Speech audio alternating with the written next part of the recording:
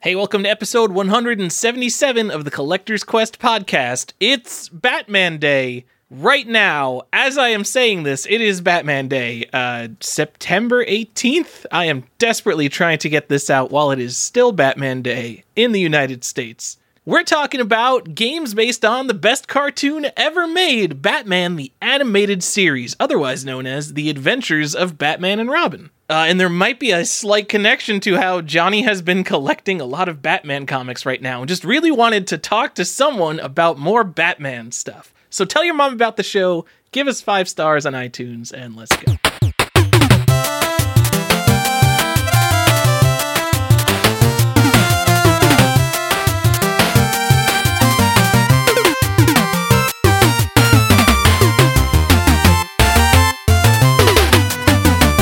Welcome back to another episode of Collector's Quest. I'm Tyler, here with Johnny. Stefan's at like a convention giving an art show with a top hat and monocle. So what's going on, Johnny? Not much. I actually went to go see our friend Stefan. It's the Megabit Expo. This is their first time doing one of these game conventions in Simi Valley, weirdly our hometown. So you can't go see it because by the time this airs, it was over. It was on September 12th, a Sunday. And shall I give you some takeaways on that, or shall we tell people what we're talking about first? Give me some takeaways, Johnny. Okay. So one, Stefan's art show looked great. He had a bunch of stuff he's going to want to talk about with easels and all that. But yeah, it was great to see all of his art laid out. And by his art, I mean all of the art of Nintendo Power, just chilling there. I really liked the Addams Family one. It was fun to see that. I mean, there was also a really good one of Zombies Ate My Neighbors. I mean, all of it's really good. The Castlevania stuff is all there, Metroid ones. All the best art that you could imagine is sitting in there from all the best games. So, yeah, it was really nice. But he was off in like a sequestered hall as like the art parts of conventions always are. So if you go to a convention, there's like the main hall where all the vendors are. And then there's like usually some side rooms. So he was off in a side room. It was nice in there. Big, airy room. Everyone had masks on. Like feels pretty safe. Like you can spread out. And there's signs like social distancing and all this stuff. And I don't care which end you fall on. It's just like what they're recommending. But you go into the floor proper. Holy shit, people got no fucks. Everyone's like jammed together. There was so many tables in there. There was way more people than I expected to be there because it's their first year and like the Megabit Expo in Simi Valley at like a kind of a small, I mean, it's our big hotel, but Simi Valley isn't like a huge town. So, yeah, it was just weird to see like that many people jammed in there to like their convention area, which is, like I said, not that big, but yeah, it was like packed and people were going for it and people had a lot of weird, good stuff, I think. There was a nice variety, more variety than I expected, but I walked through very quickly because I wasn't feeling the crowd and jostling and picking up everybody's stuff. I'm not there yet. So I just did like a quick fly through and then left after, hanging out with Stefan, and we saw Edward Payton, who is the guy who directed the Rarity movie that's coming out. So we'll make sure to shout that out. Some info there. And I think I got his name wrong. So I'll correct myself eventually. And yeah, that was it. It was weird to see a bunch of people in a convention hall, Tyler. That was like my big takeaway. Like, wow, people we're just going for it, and I'm not there. No, so. I'm with you, Johnny. I'm guessing people are just starved for game conventions because it's been like 2 years and every single major one has been canceled or delayed at this point. Yeah, I'm not going anywhere either. I cannot wait until everything's over and we can go to Portland, because you said that there's a good variety and you didn't know what you were expecting. That's exactly what I love about conventions, because you go on eBay. I don't know, not eBay. eBay's a bad example. You go on Video Game Sage or some forum and you go to the sale page or like a Facebook group and everyone's selling Nintendo games or some more modern games. But you go to a convention and there's like the guy who just 100% Atari 8-bit games, like 8-bit computer games. Like, who is coming to the convention to buy an Atari 400 computer? I don't know, but this guy's here and I love it. So that's what I miss most about conventions, is the really weird stuff. So one thing I think you're going to expect too, because conventions are just becoming like collectible, like it's going to be video game conventions, but what I noticed is more like ancillary stuff, toys and other related memorabilia that was also there this time. I was like, well, okay, people like collectibles are just a thing now. So more of that stuff is coming. There was always like some amount of it, but I feel like we're going to start to see more of that stuff showing up. And just a quick correction is Edward Payson. I just want to make sure I got his name right, because I've met him and I've talked to him. So it's rude to not have people's names correct. Anyways, Johnny, how do you feel about that extra nonsense coming up though? What? How do you feel about in conventions, a bunch of all the extra nonsense? I've heard comic people complain about it. I've only been to small local comic shows, but I've heard like people go to Comic-Con and they're like, it's all bullshit now and Funko Pops and we're the comic dealers. And I'm sure there's still a lot of comic dealers at like Comic-Con. But Johnny, do you think we're going to go to Portland whenever Portland comes back and there's going to be a sealed VHS dealer? Because I guarantee 100% there will be a sealed VHS stall. Yeah, and can we just talk about that for 2 seconds? Like, hey, all of you people getting into sealed VHS, go hard. This is your time. Make that money. Buy all the VHS tapes. You know what? You should sell all of your games just to buy VHS tapes. Go do that.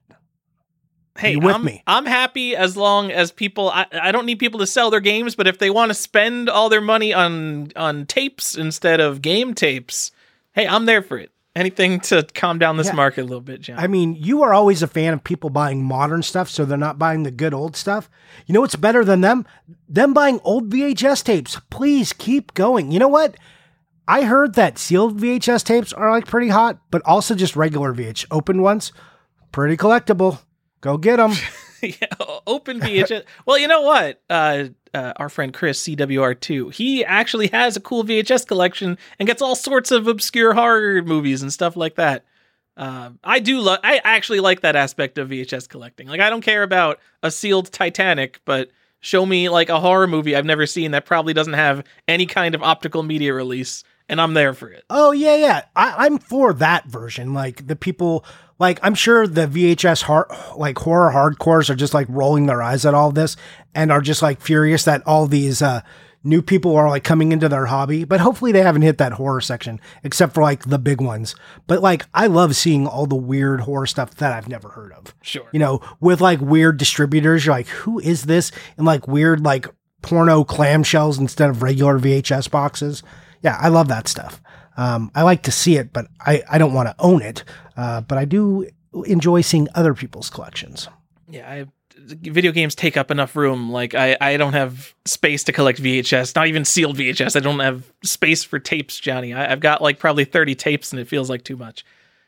You know what's weird to me is the boom for laser discs already happened before VHS. Do you think we're going to have a second boom of that? Like, is there a second coming? I saw somebody complaining, like not really complaining, but you know what I mean, that Laserdiscs were not having their day while VHS was. And to that I say, if you think Laserdiscs are better, go buy Laserdiscs. It's great. You could probably get the same movies for $30 when people are spending $4,000 on a VHS copy, and it will be just like the 90s. No one else will have Laserdiscs, and you can feel superior to the people buying their stupid VHS tapes.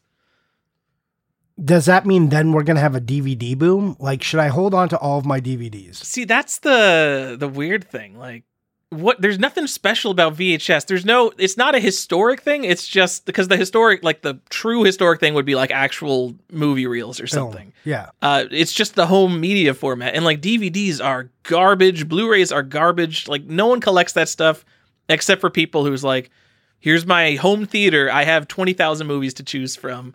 But they don't collect it from like, you know, the investment, like, oh my God, I've got a DVD of, you know, what's a stupid movie? I can't think of a stupid movie. Austin Powers Begotten. 3. Yeah, Begotten. Begotten's a collectible DVD. There are some like that are like weirdly collectible. There must be. But you know what, Johnny? Like VHS has been a thing for 6 months. So Yeah. There's probably people out there, because people, once the boat is gone, like, VHS movies selling for $4,000, they're like, what's the next boat? So someone's out there finding movies from like 2008, like prime DVD time, or like 2005, and they're looking for the best stuff, trying to get the first print sealed DVDs right now, guaranteed. And more power. I cannot wait till we see the high-end DVD room. I love it. It's great. Yeah. And people take comic books off the shelf and send them directly to the grading companies. Why shouldn't it happen with DVDs and Blu-rays? I'm not advocating for that. I think that's crazy. Do it. Why wouldn't it happen? Please. You should. Look for all those variants. And be sure to, look for our next podcast coming soon. That's the VHS Investing Podcast for all of you VIPs. You'll want to stay tuned and hear Tyler and I talk about the investment prospects for your VHS collection. So sure to tune in for that. I just Googled VHS Investing Podcast to make sure that didn't already exist.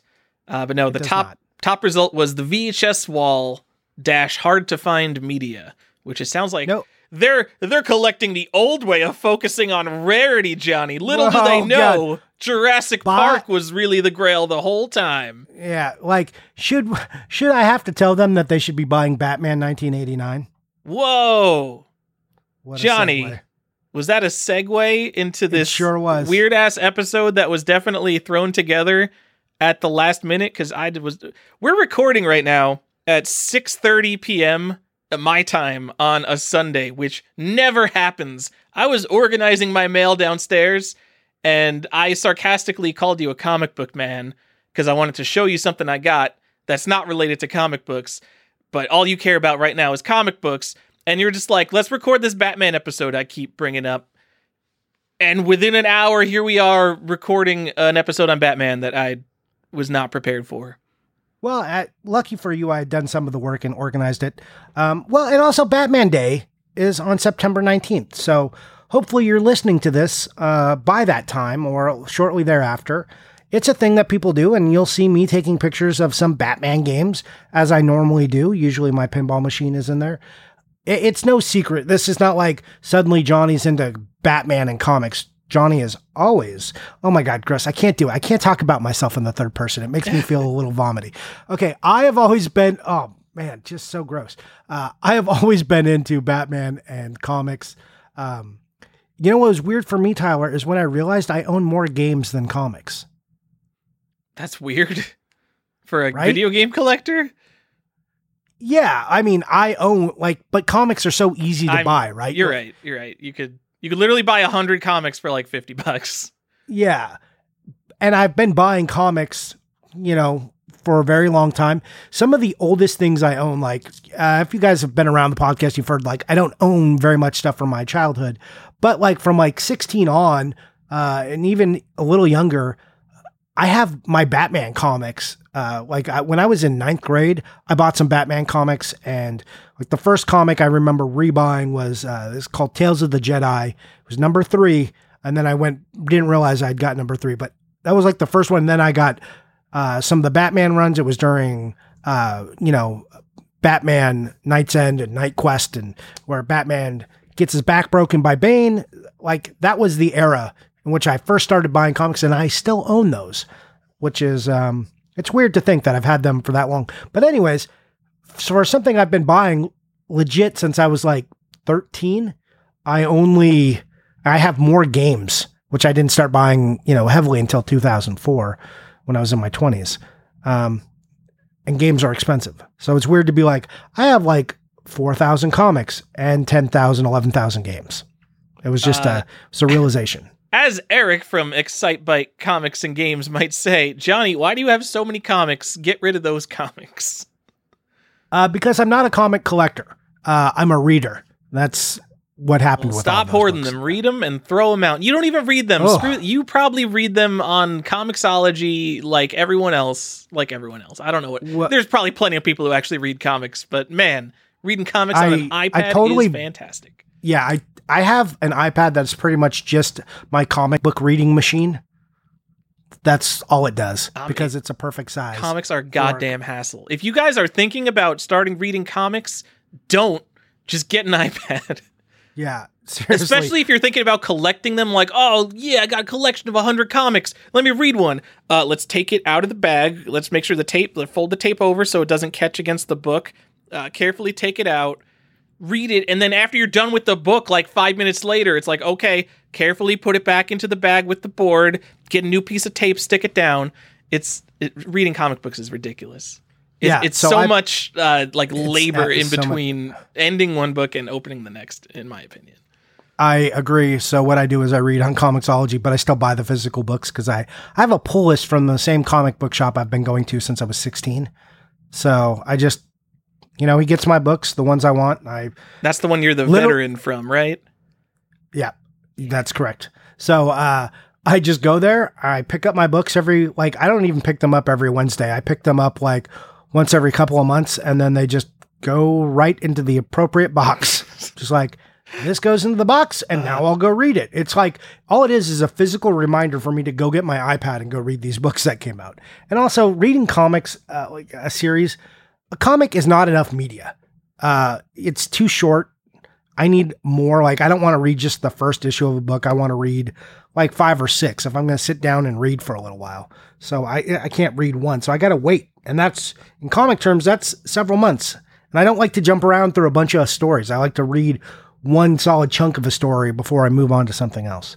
So I agree. You know what, Johnny? So my counter to that, I agree. I can't keep up with weekly books, but I think because comics are so short, if you are someone keeping up with an exciting weekly story and you go and discuss it online, you're probably flipping through, rereading, and really appreciating a book while you're discussing it. Whereas when we're reading comics, we'll sit down and read, 50 books, and we're not appreciating it nearly as much as someone who's really keeping up with something. That's true. And a lot of times I find myself going back even after a series I've read, I'm like, all right, who did a good YouTube video on this? I'm going to go watch that now. I do the same thing, Johnny. Yeah. So I'm glad we're in the same boat. Anyways, all of this comic talk to get back to Batman. And you're like, all right, God, he's talking about Batman some more. Yeah, it's going to be Batman Day, like I said. So we're doing the Batman episode, but we've consolidated this. This is not the Batman episode. This is the Batman the Animated Series episode. Whoa. Yeah. What's that? They made a Batman cartoon, Johnny? I don't think anyone's heard of this. Yeah, it was 1992. So actually, Batman the Animated Series premiered on September 5th, 1992. It had 65 episodes, and then it later became The Adventures of Batman and Robin. Remember that? It's important.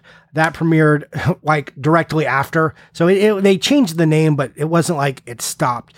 So that was 20 more episodes. It started on May 2nd, 1994, and ran till September 15th. So 1995. And then in 1997, after a 2-year gap, The New Adventures of Batman and Robin, or the new Batman Adventures came out on September 13th, 1997, and then ended on January 16th, 1999. That had 24 episodes. That was done alongside of the Superman animated series, and the animation had been streamlined. The whole process kind of changed. A bunch of characters were redesigned. So suddenly your Poison Ivy is green instead of her traditional pale white lady. Anyways, it was a much faster, cheaper animation process. I'm okay with it. It was a little jarring at first when I was a little older when I was watching this. I was like, whoa, what happened? What happened to Poison Ivy and Catwoman? Why do they change? But it was fine. And then in 1999, Batman Beyond came out. And then there's new Batman stuff. There's also comics for all these. It's a whole big, long thing. Anyways, we're not going to talk about Batman Beyond here today. We are not talking about any other Batman animated cartoons because there's been plenty of places where you can find Batman. We're not even in the movies, which are ancillary. We're talking strictly the games based off the Adventures of Batman and Robin, the Batman the Animated Series, or the New Adventures of Batman, which are all just kind of known now as Batman the Animated Series. All right. Let's sum it up. I agree, Johnny. Okay. Is this the best cartoon ever made? Yes, 100%. I don't even know if that's true, but I guarantee if you haven't seen Batman the Animated Series, which means you are probably, under 25 or over 50. This was like such a talk about reruns if you didn't have cable. I saw this all the time growing up. This, like Animaniacs, the Superman animated series, which was really good too. Superman's just not as cool as Batman. Nope. But yeah, I feel like this comes up all the time on like best cartoons ever made. Certainly, like best comic adaptations or best American cartoons. Yeah, I mean, it's my best cartoon. I mean, and that's a hard sell because I love He-Man and stuff. There's some great cartoons out there that I love, but Batman, the animated series, is my number one. Batman Beyond, also really great. There's like Static X and there's, what's the robot one? Something with a Z. Transformers. No, there's all contained in like the DC universe. There was like a short run of those. At the same time, Static X came out, who's now becoming a little more popular, so that's cool. Also a pretty good cartoon. All the work of Bruce Timm, who is the creator of Batman the animated series, it's all gold. Like, just thanks, Bruce Timm. Anyways, we're going to talk about the games now, and let's talk about. So the series came out. There's only one game, Johnny. Yeah, there's only one Batman the animated series game. You want to tell them about that game, when it came out, what it is, how much it cost, and stuff? Well, no, you won't tell them how much it cost. So Batman the Animated Series when did it premiere? 1992? Yep. So there's one game, came out in 1993, November, Batman the Animated Series for Game Boy. Also the one game we didn't get prices for. We are on top of our shit. I will get you the prices, don't you worry. Okay. It's exactly what you'd expect. It's a side-scrolling action game. I haven't played it. Looking it up, it looks pretty good, and the music is awesome. And I like the music is so good. I looked up who composed it. It's got that like chiptune. It's like a chiptune remix. That's like a really bassy of the Batman the Animated Series theme. And the guy who did it, he was like a 3D modeler for Snatcher and composed 4 other games. So he's a nobody, I guess.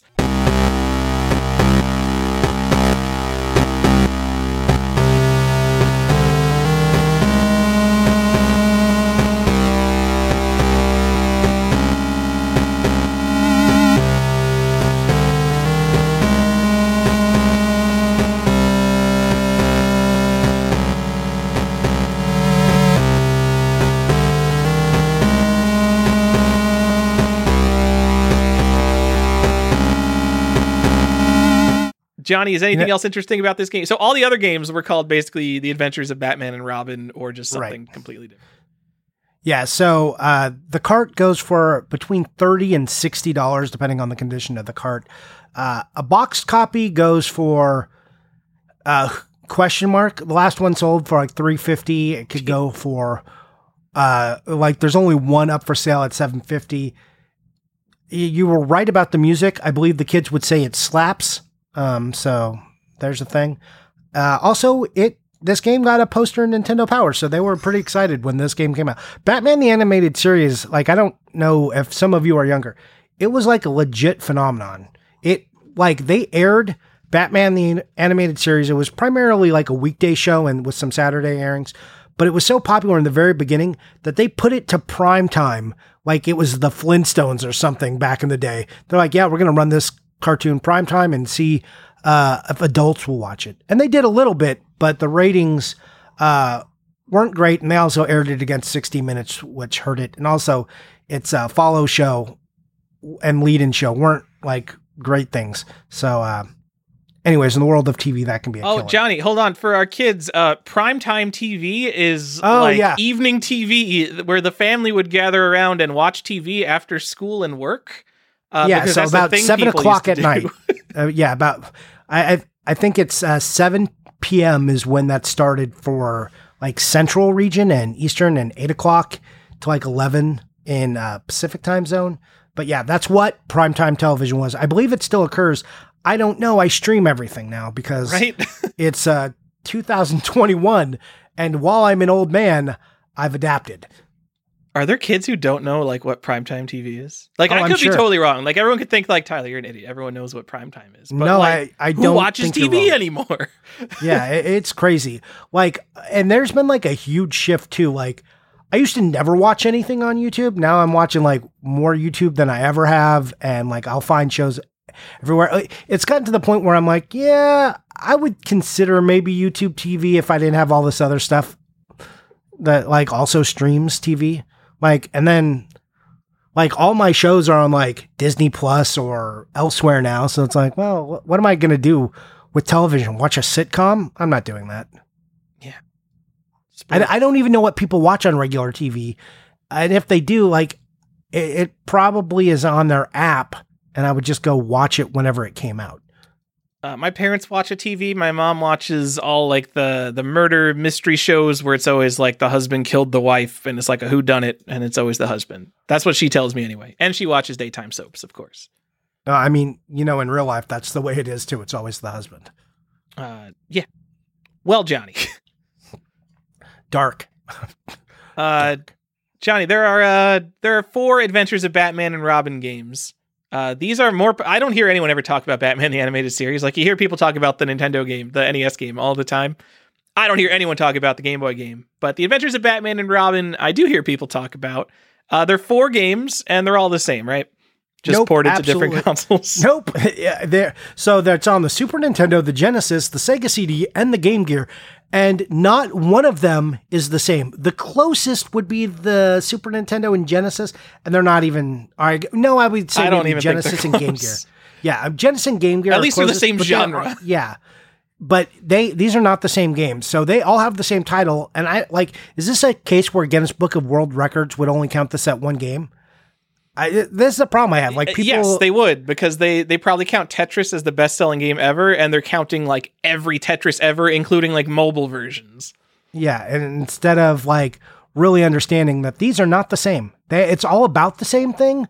Like doesn't even have the same story, not the same villains and everything. And I'll illustrate some of that in a second. But yeah, these are completely different games, different storylines. Nothing is happening the same.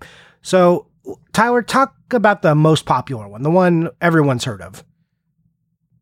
Johnny, what's the most popular one? The Sega Genesis one? No, it's the Super Nintendo one.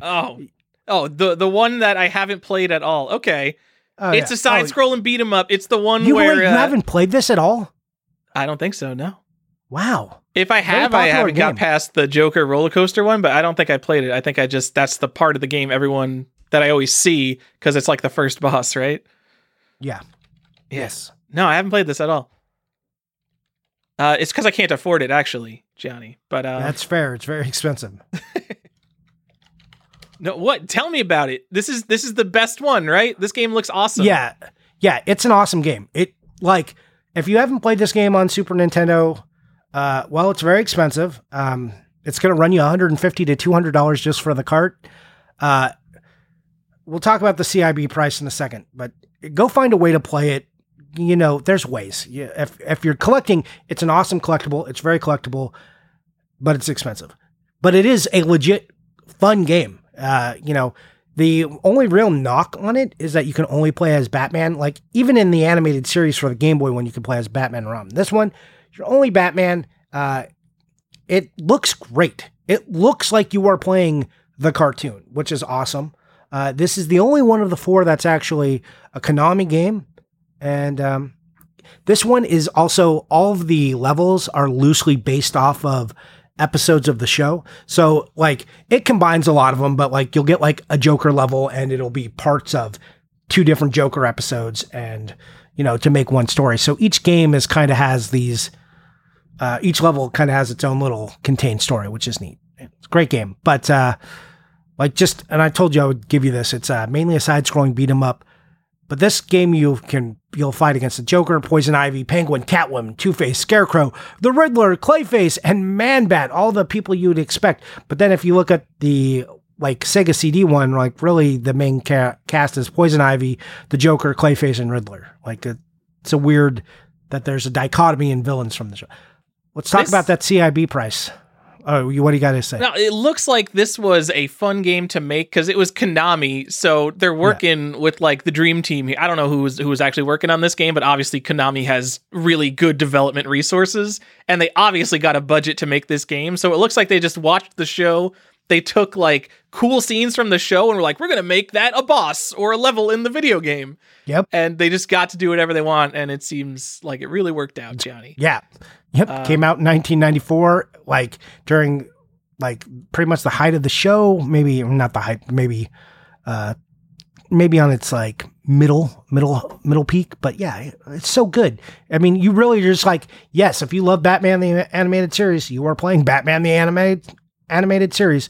Fun note, because it came out in 1994 and everything was shifting.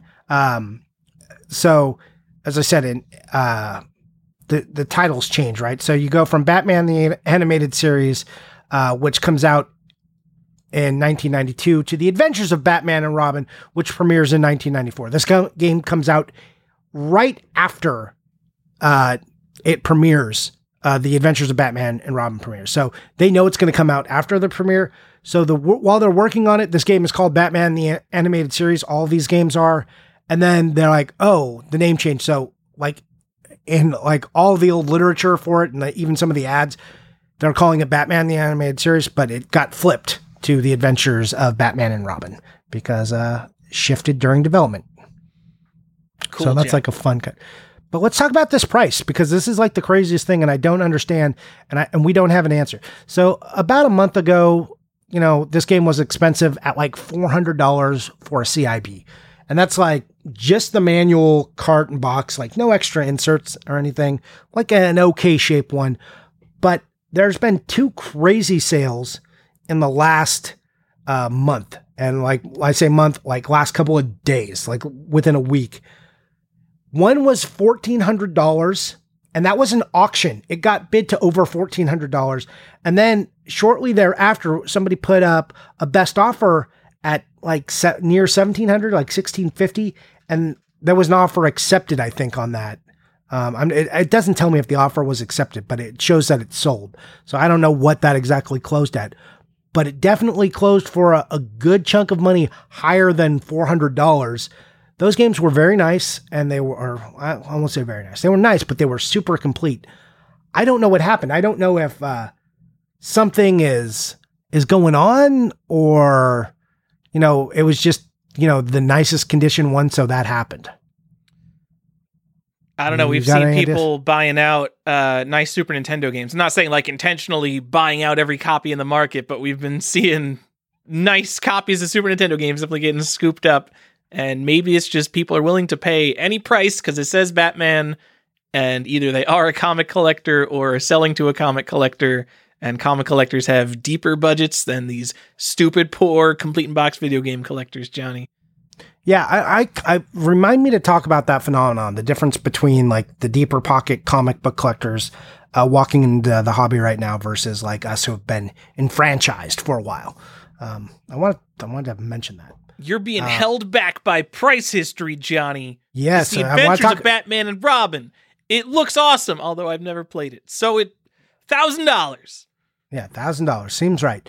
Anyways, tell them about the one you did play, I guess. You played the Genesis one? The worst one? I played this year. Adventures of Batman and Robin on Genesis is hard as fuck, and it's a beat 'em up, and I don't like beat 'em ups.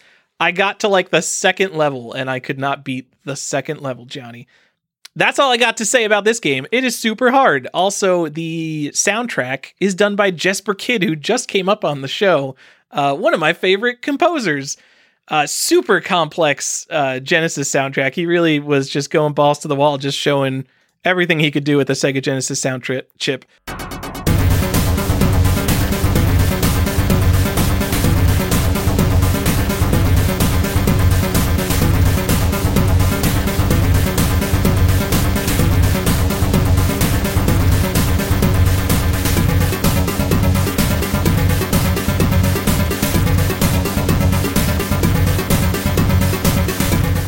I think a lot of people call it one of the best soundtracks on the Genesis.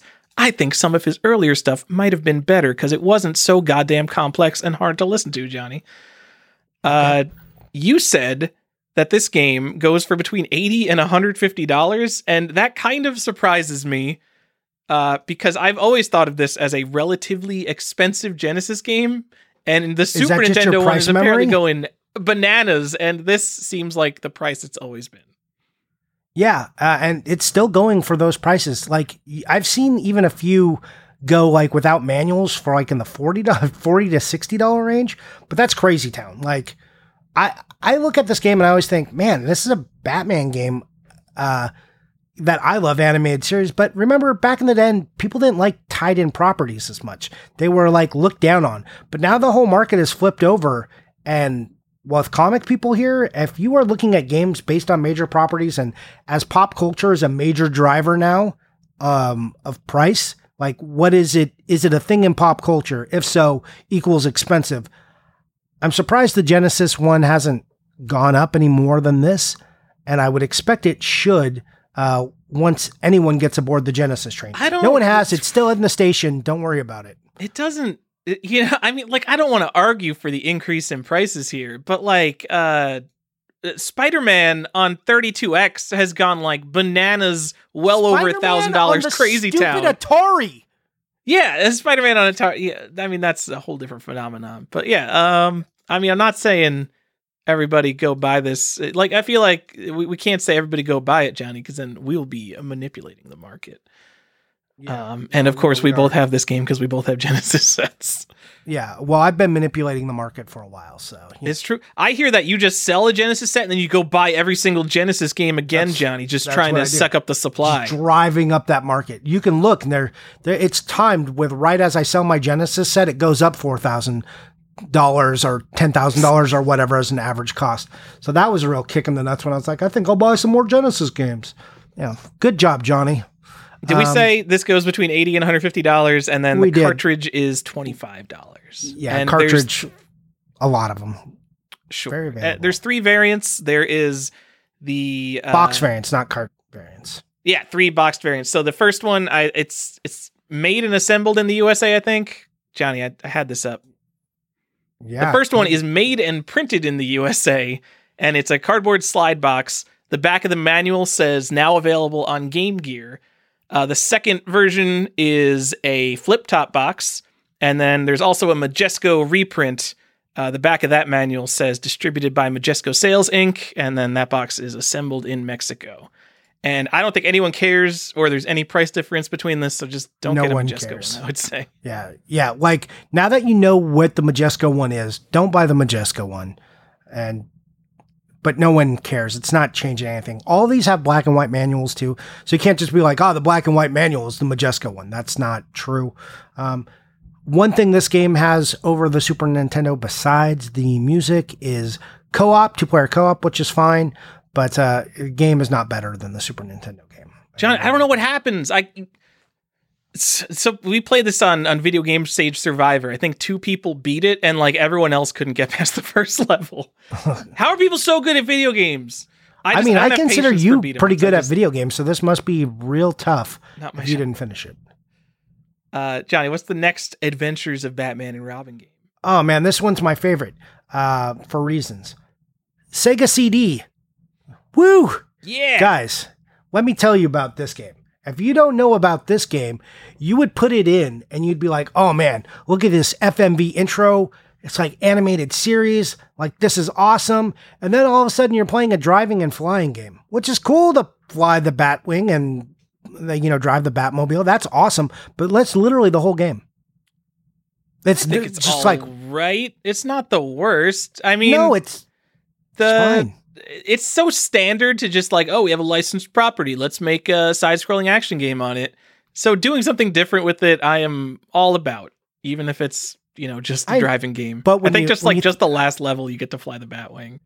Yeah, but when you think about the difference between like Pitfall or whatever, which is like occurs in like usually the Genesis version, it's like a map for what that other version, the 32X or the Sega CD version looks like. You're like, they've added some stuff in here, but not this one. Went a totally different way.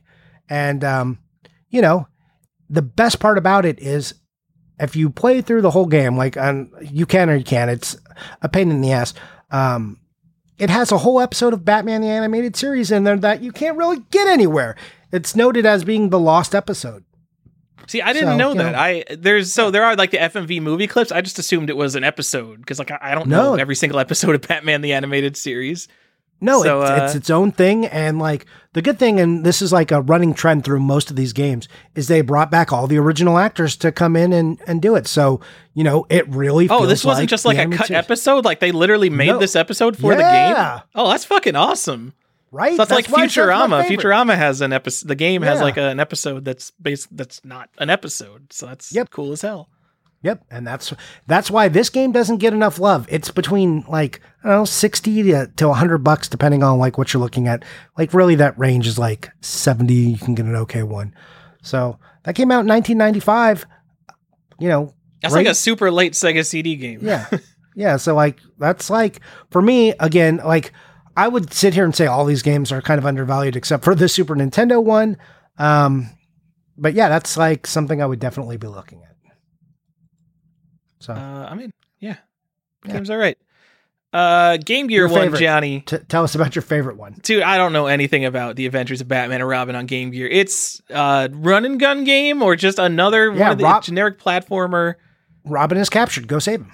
Fantastic. So, like, we look at the Super Nintendo one and it looks like the dream game to work on. Like, I don't know, maybe everyone was under crunch time when it was actually a nightmare. But, like, the actual design of that game looks like they went to town and had a lot of fun. And then you get to the Sega CD one, and they're like, you have to make an Adventures of Batman and Robin game, but it has to be 3D, so you have to show off what the Sega CD can do, because god damn it, guys, we're 4 years into the Sega CD. You gotta make people want to buy this piece of crap. So they were basically forced to make something stupid in 3D. And then Game Gear, they're like, we need Game Gear one, guys. Just make another run and gun platform type game. Maybe it's awesome. I don't know. Probably not. It's $80 complete, $20 cartridge. Probably purely based on the Batman name. I've never heard anyone say that they played this game. Yeah, I have not heard like rave reviews or anything about it. I thought it looked fine for a Game Gear game, though. It's not like the worst looking game. So maybe it's just the Game Gear sound chip. Which is just a sounds horrible, system, right? Sounds. I have bad memories associated with Game Gear because I did not like Game Gear at all, and it sounds like such a Game Gear game that it makes me not want to play it. That's fair. Anyways, this game came out in June 1995. If you care, you can have it if you want it for $20 as a cart, maybe even a little less. And if you want that box, well, it's about $80 to $100. It doesn't come up complete that often, and Game Gear gears are never nice. I would say hold out for a nice box, but who knows when that nice box is coming. So. I need to wait for my Alexa notifications here, Johnny. Okay. Johnny, one thing, if one person goes and buys it, they could affect the entire market because boxed Game Gear games, am I right? Yeah, Jesus.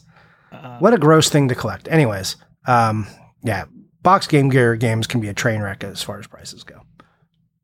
So now we get into where it kind of deviates, and you guys are like, oh, okay, that's all the Batman the Animated Series games, right? Cool. Nope. Game Boy Color chimes in next, and it wants you to know that it's called Batman Chaos in Gotham. This is based on the new Batman adventure, so like Batman's suit has kind of changed and everything. You can see he's like the gray suit with like the black bat, no yellow or anything. That's the most interesting thing to tell you about this game. It's kind of expensive. It's like $20 for a cart on that, and it's like 80 to 100 in box and kind of going up right now. I don't know what's going on with Game Boy Color, but the price is creeping right now. People are buying out Game Boy Color. I don't advocate for this. Game Boy Color, Tyler and I agree on this, is like the middle worst child of the Game Boy systems. What's the point? It's like the worst system Nintendo's ever made. Okay, they made Virtual Boy and some other weird shit, but yeah, I don't like Game Boy Color at all. I mean, I bet the box is not the easiest to come by. Like $100 for a Game Boy Color game seems like a deal compared to $350 for the Game Boy game. But the Game Boy game also seems more than 3 times as cool as the Game Boy Color game. So, yeah, I don't know what's going on. The box is fine, everything. Anyways, also the music in this game sucks. I don't know how do games get worse over time, Johnny? Go listen. Everyone, go to YouTube, look up Batman the Animated Series on Game Boy. You're gonna be like, damn, Slaps. These tunes are kicking. And you go to the Game Boy Color game, and it's just like bleeps and bloops.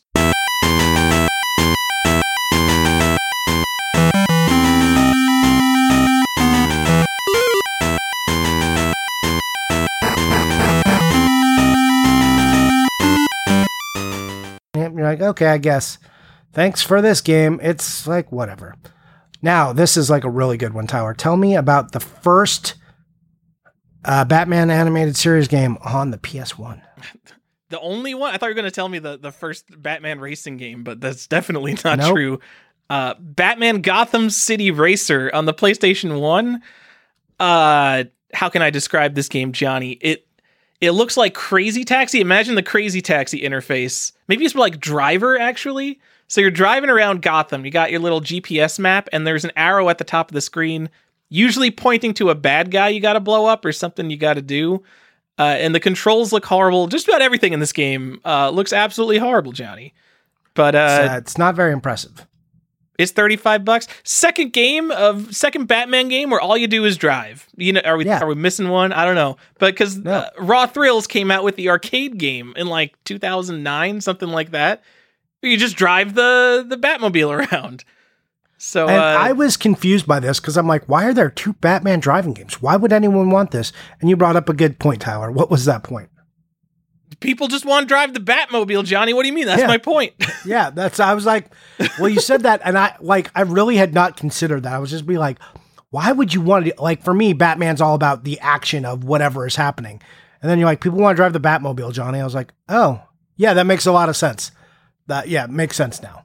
I mean, it's also like for a modern arcade game, like there's obviously the group of people that goes and they get good at games and like things like beat 'em ups and stuff. Like you got people who come back and replay. But I feel like the audience for an arcade game is someone who is going to spend $1 at the movie theater and then never play the game again. So that modern Batman driving game is just like balls to the wall, driving fast as hell through Gotham. Everything is blowing up. You like barely have to do anything. Everything's just blowing up and you win. And it seems like a good experience for someone who's going to play a game once.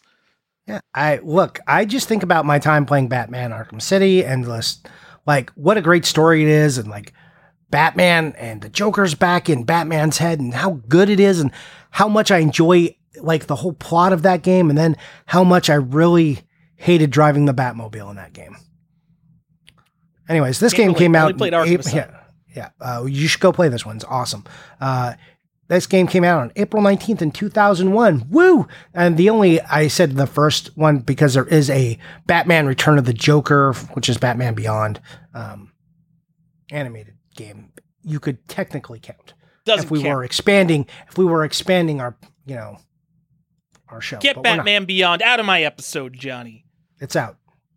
This episode wasn't even supposed to happen. It needs to be as short as possible. All right. So let's talk about all these good ones.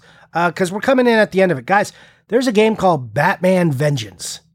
And it is on 4 systems. It's on the PS2, the GBA, the GameCube, the Xbox. This came out in around October of 2001. And these are, I'll list them kind of in sequential order. So the PS2 came first, GBA, then it was GameCube, and then it was Xbox. Because it goes from October to December as far as the release dates on this, which... I don't know if it was a timed exclusive or not, but hey, that happened. And, it's not an expensive game. It is kind of a new property. It's got like an interesting storyline. The premise is like the Joker. He has this fight with Batman. He fakes his death so he can go enact what his real plot is in secret so Batman won't be after him. And like he does this long chain of things, and all the stuff you are fighting in the game has really been all part of the Joker's plot to like release Joker toxin into the city. Like he affects Mr. Freeze, and he just like has this whole thing. Everything has been, the Joker puppet mastering this whole episode, which I think is like a cool premise for a game. But in reality, like as cool as all that sounds, it's just like this came out in 2001 on those systems, as we said. So what happens is you get this like pretty mediocre 3D kind of adventure game. It's like, it's not great. It's fine. I mean, I enjoyed it. Wait, 2000, was Xbox even out in 2001? Did Xbox come out in 2001? I'm like, did I write it wrong? Like, it's OG Xbox. I'm like, was this like, this is like practically a launch title for the Xbox. This came out like a month after the Xbox existed. I didn't know that. But so because it's early, it is probably a janky as hell platformer. It's 2001. I'm not wrong. Yeah. You're right. Yeah. Xbox came out in 2001. I don't know why I thought it came out in 2002, Gianni. Yeah, I mean, it's not great. And but of as course, you might all four of these versions are different from another, just like Adventures of Batman and Robin. So why don't you start with the PS2 version and tell us what that is? No, these are like mostly the same except for the GBA one. I'm not going to go into the nuanced differences of these. They start to tighten that up a little bit as cross-platforming becomes more of a thing in this era of gaming. But, the GBA game, you're not going to expect like a 3D adventure game. It's kind of like that 2.5D-ish side scroller. But, so I am strongly against in terms of collecting. Like, it's fine that games come out in every platform now, but it's super boring that starting in this era, like, we just have like 7 platforms, and they're like, this game is on everything. But the GBA one is usually like an entirely different game. So I think the GBA stuff is usually underappreciated, at least a little bit, because like you might look at Batman Vengeance and you're like, yeah, it's a $10 game. It's everywhere. It's the same on every platform. But, did you play the GBA version? All these GBA games for all these like super always going to be different franchises are different. So I think you're doing the right thing by collecting GBA is what I'm saying, Johnny. Oh, thanks. I appreciate that. Yeah, GBA is an awesome system. It is underappreciated and has like a bunch of like weird, unique titles in the era of cross-platforming. But those titles, it's like crossing over from the Super Nintendo to the Genesis. They're just not the same. It's a totally different deal. And I like that about it. Yeah, I'm in. Because, I'm in for exclusives, and so much of that crap on GBA is exclusive. There's also a lot of garbage on GBA. There's so many games. Yeah, like this should be considered, like this version of the game should actually be called something else because it is like an exclusive title. This is not, they'll be like, oh, this is not an exclusive, but it really is. It is an exclusive experience for the GBA that you won't get on the other systems. I'm sure it makes it easier to market when you just have the same name across all these different games. I'm sure. Anyways, there's a nice copy up right now for like, or nice-ish for $45. And this game is actually kind of hard to find sometimes. I think I paid more than that. So that's a hell of a deal. If anyone's listening, go grab that. Also the PAL one has a different box, just so you guys know. Johnny, did we say that when we brought up Legend of Hero Tanma on the show, like 3 hours after the episode went up, this game that had been sitting for weeks sold? No, did it? Oh, yeah. Like, immediately after the episode went up, someone went and bought it. They're like, what? There's a good deal, and this game hasn't sold a nice copy in, like, years? Yeah, someone went and bought that. Oh, so shout out to whoever bought that. Good purchase, in my opinion. Goodbye. I agree. Like, I wonder if we actually ever affect the market. I don't think we're those guys, but be funny. I mean, we're not trying to be, but I think when we say dumb stuff like that, we do sometimes. Yeah, I'm recommending this. Just because, like, sometimes we look at auctions and we'll be like, "This is the only one." Like this Batman GBA game that no one wants. Like someone might listen to that and go spend $45 on that, Johnny. And now when the next one comes up, they're gonna be like, "Oh, that one sold for $45. I'm gonna list mine for $60." I paid more for mine like 3 years ago. Like I don't understand in the world of like price hikes why this one is sitting here at $44 like it's 2018 over here. Batman Vengeance. It's like no, in the world of game, like also GBA prices get real stupid real quick. Like, so let's not like throw that out the window. That's true. And I mean, it's Batman in a world of like, I feel like all the games that like really got hit by like the comic influence have a lot of been Marvel games, and Batman has largely been overlooked. So now is your time, if you don't own a Batman game, to go buy it, even though there's been like some okay DC movies. Not all of them. A lot of them have been real bad. So I think that's like suppressed the market weirdly in the games realm because people don't have as like pleasant of thoughts about Batman right now. I'm just telling you, that will shift at one point and people will remember Batman is awesome. And $44 right now, $44.99 best offer. That's a hell of a deal. Like Johnny, it's going to be gone before this episode. Like Marvel is super hot right now and DC is they're not like completely garbage. Like they have periods where they have been completely garbage. Right now they've put out some okay stuff. But when like the next Dark Knight trilogy comes out, whatever it is, like the next really serious, like this movie's going to win fucking Oscars movie. I guess Joker won like 1 billion Oscars. Yeah, but that was kind of not Batman. You know? Yeah, but like when DC is cool again, I agree that there might be more hype behind DC stuff than Marvel stuff. But at the same time, I hate the notion that like whatever the most popular thing determines comic prices and video game prices. Because how much of the comic market is determined by what's on fucking TV and like Netflix, or I don't know where all these shows are. But like shouldn't the comics determine comic prices, not WandaVision? I don't like the concept of waiting for DC to be hot again or something. Yeah, I mean, right now, Marvel's like, it's crazy. All these things, like if you're in the world of comics, all these things are becoming keys or something because they're like, they've existed in comics forever, but like the minute it's going to get any kind of screen time, crazy. Like just characters you never cared about at all suddenly exploding in value. Like it's real rough out there, guys. I hope you don't collect comics because what a nightmare comics are.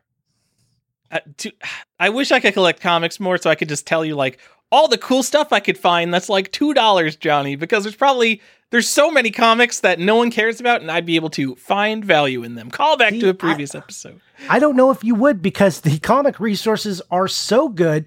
That's right. Use Comic Tom 101 best code for our app. Key Comic Collectors.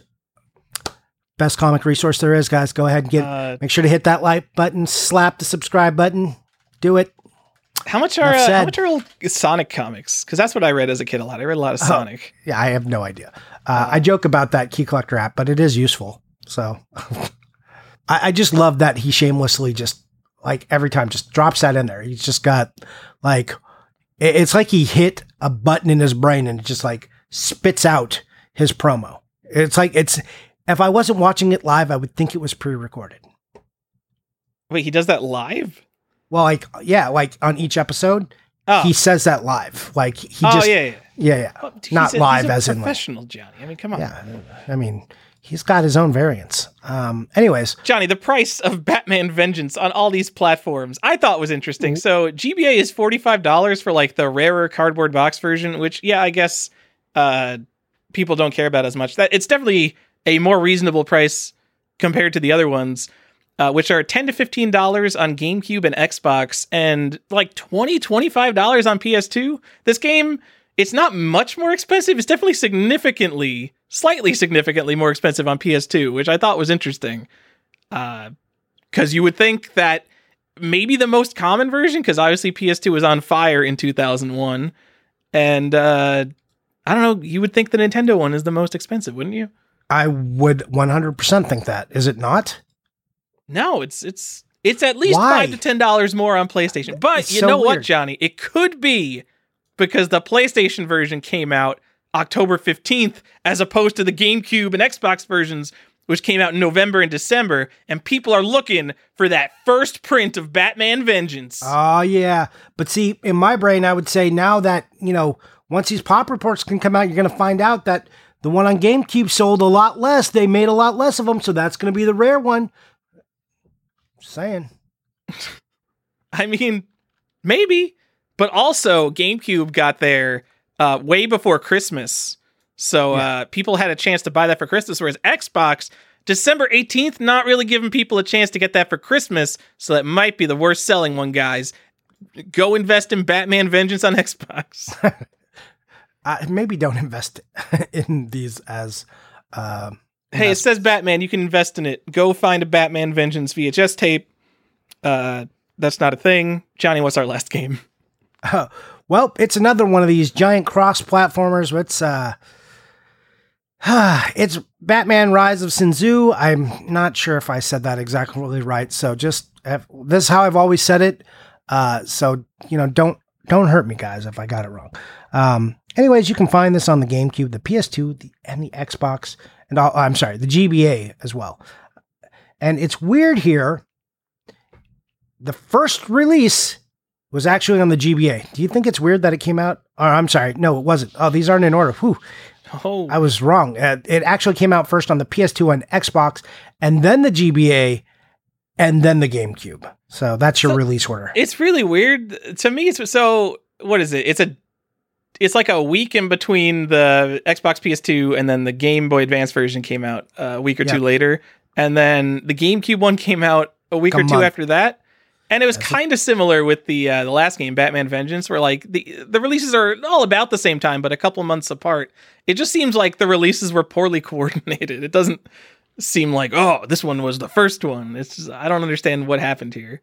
I don't either, and it's it's one of those ones where you're just like, what is going on? And you look at cross-platforming today, and it's a lot more efficient. So,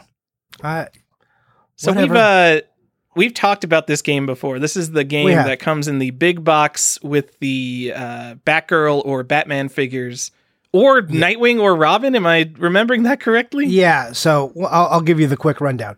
Okay. First off, there's big boxes for all three, or for three of the systems: GameCube, PS2, and Xbox. Only the PS2 and the Xbox come with figures, and only the Xbox only has, I should say, Batman and Batgirl. Batman and Batgirl are also on the PS2, but the PS2 has Nightwing and Robin. I've never seen a Nightwing or Robin on the Xbox. That could be wrong, but I've never seen one. I asked a few other like big collectors. They don't have them. I mean, I don't know how hard people are looking at this, but like I've done some searches. I didn't see it. So that's the figures. There's 4 figures: Batman, Batgirl, Nightwing, and Robin. Nightwing and Robin, PS2 only. The other 2 on both. Now, there's the GameCube one. And I don't know what the hell was going on here, but they put in a lithograph in the back of the box. Yeah. Like an animated figure is cool, especially like Batman animated figure toys were all over at this time. Like everyone, they still are doing them. Like you'll still see them in Blu-rays and stuff that get special editions. Why the hell do you think I want a Jim Lee, or it's not even a Jim Lee, just a lithograph of this stupid game, which cover isn't like great or anything. I don't want this. And then like the cooler thing is they put in like Jim Lee is starting his run at Batman this time. He's doing these amazing covers, and they let him do a sketch of that. The Jim Lee, there's a sketch on the cover, which of the manual, which is not the same on the Xbox or the PS2. So I don't know what this is, or even the GBA. Like, you get this really cool cover for the manual. Like, why didn't they do better here? Like, if you were going to do something different, just do something entirely different. Also, it's not even original art, so it's not like Jim Lee is sketching something from Rise of Sinzu. He's just like one of his comic covers. Johnny, it's because Nintendo is for kids at this time, and all the real cool people had PlayStations. Well, and if it's for kids, then why would you give them a lithograph? Not an action figure. Action figures aren't for kids. They're called whatever. What are action figures called? I don't know. Is there some adult name for action figures? Like action figure, I think is the. Oh, that's the adult name versus like doll. Yeah, doll or toy. Yeah, they're for adult collectors, Johnny. At this time, not really though, because this is like when Batman animated figures had like Batman in like orange camouflage, which makes like no sense. Like every version of Batman you could ever think it would exist, like underwater ski Batman. You're like, okay, only Arctic terrain Batman. You're like, okay, I guess that could be a costume. They should do in the Lego games. They should have all the costumes they ever made for Batman in the toys as skins. I'm just saying. Anyways, Rise of Sinzu on the GBA, totally a different thing. It is there's like again, side-scrolling, like beat-em-up platformer versus like these 3D world ones.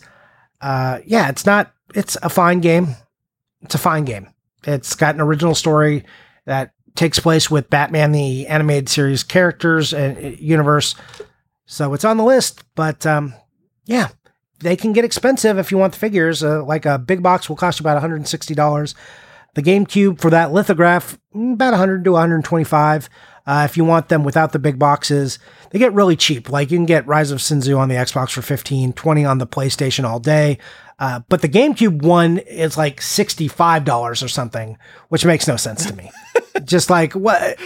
I can't figure out what we're doing with these prices, guys. Like, all right, that GameCube one is more expensive. Johnny, no one can figure out GameCube prices right now. GameCube collectors can't figure out GameCube prices right now. Anyways, That's all we have to say about Batman the Animated No, Johnny, Series I games. think you missed something important with this game. Did I? A warning to maybe modern collectors who think that they're definitely going to retire off their investments. So I'll say the PS2 and Xbox versions of Rise of Sin-Tzu are the cool ones. They're the ones that come with the figures, exclusive figures for different games. You might have to buy the game twice to get all the figures, or like 4 times to get all the figures across different platforms. And these games aren't rare, first of all, and there's new old stock available. It's really surprising to me that these actually go for $160 right now. But where are you finding new old stock? Is it not on eBay? I'm pretty sure like Deal Tavern or one of those guys like has a pallet of these. Probably, but I think everything like that got pulled, and now everyone's like, yeah, like it might not be for sale right now, but it's sitting in the warehouse. It's not lost in the warehouse. He might just be waiting for it to appreciate, because he definitely rotates his stock. It might not be Deal Tavern. It might be another one of these guys. But so those are $160 right now. And if you were in 2003 a Batman collector looking at this, you'd be like, exclusive figures in the limited edition one? I got to go get the commemorative edition. Oh, there's also a Game Boy Advance one. Like for kids, it's another generic platform game. So the Game Boy Advance copy, there are no sold copies on eBay right now. And the lowest asking price is $175.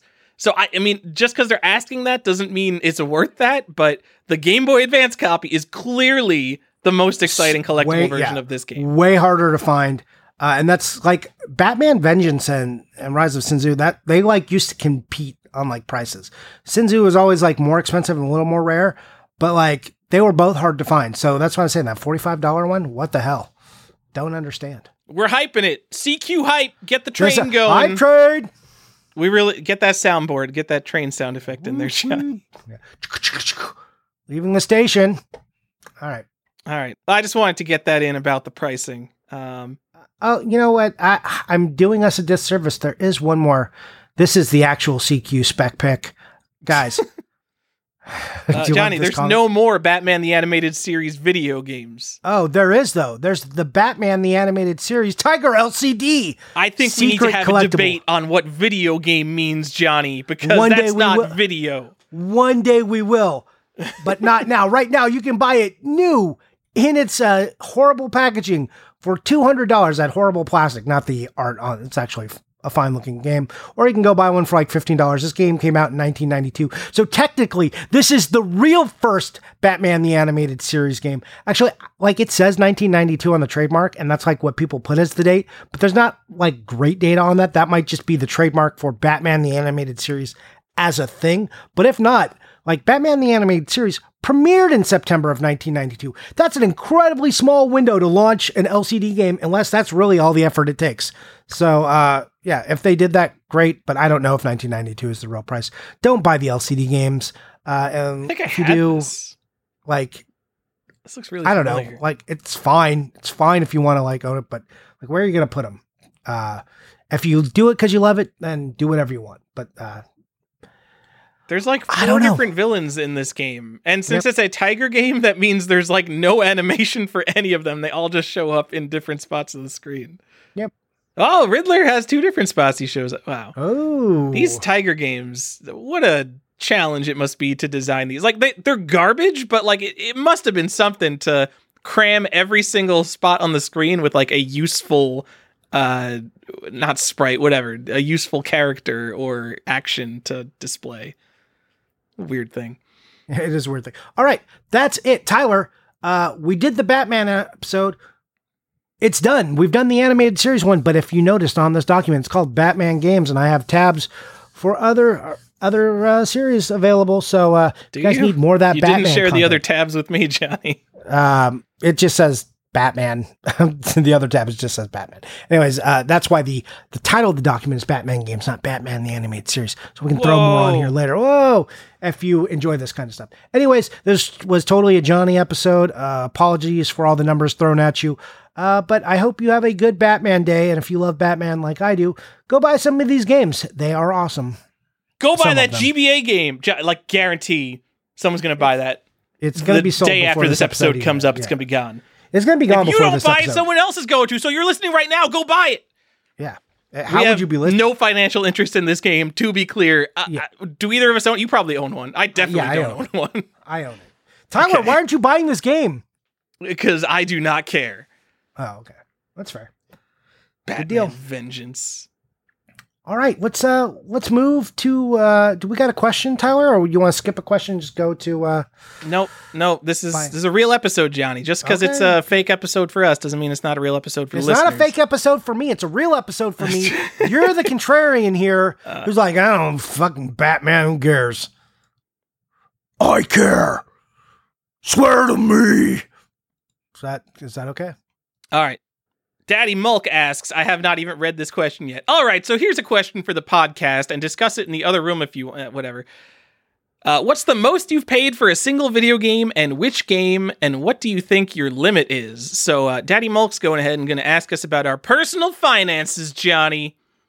I don't know. What is the most you've ever paid? Know. Do you know?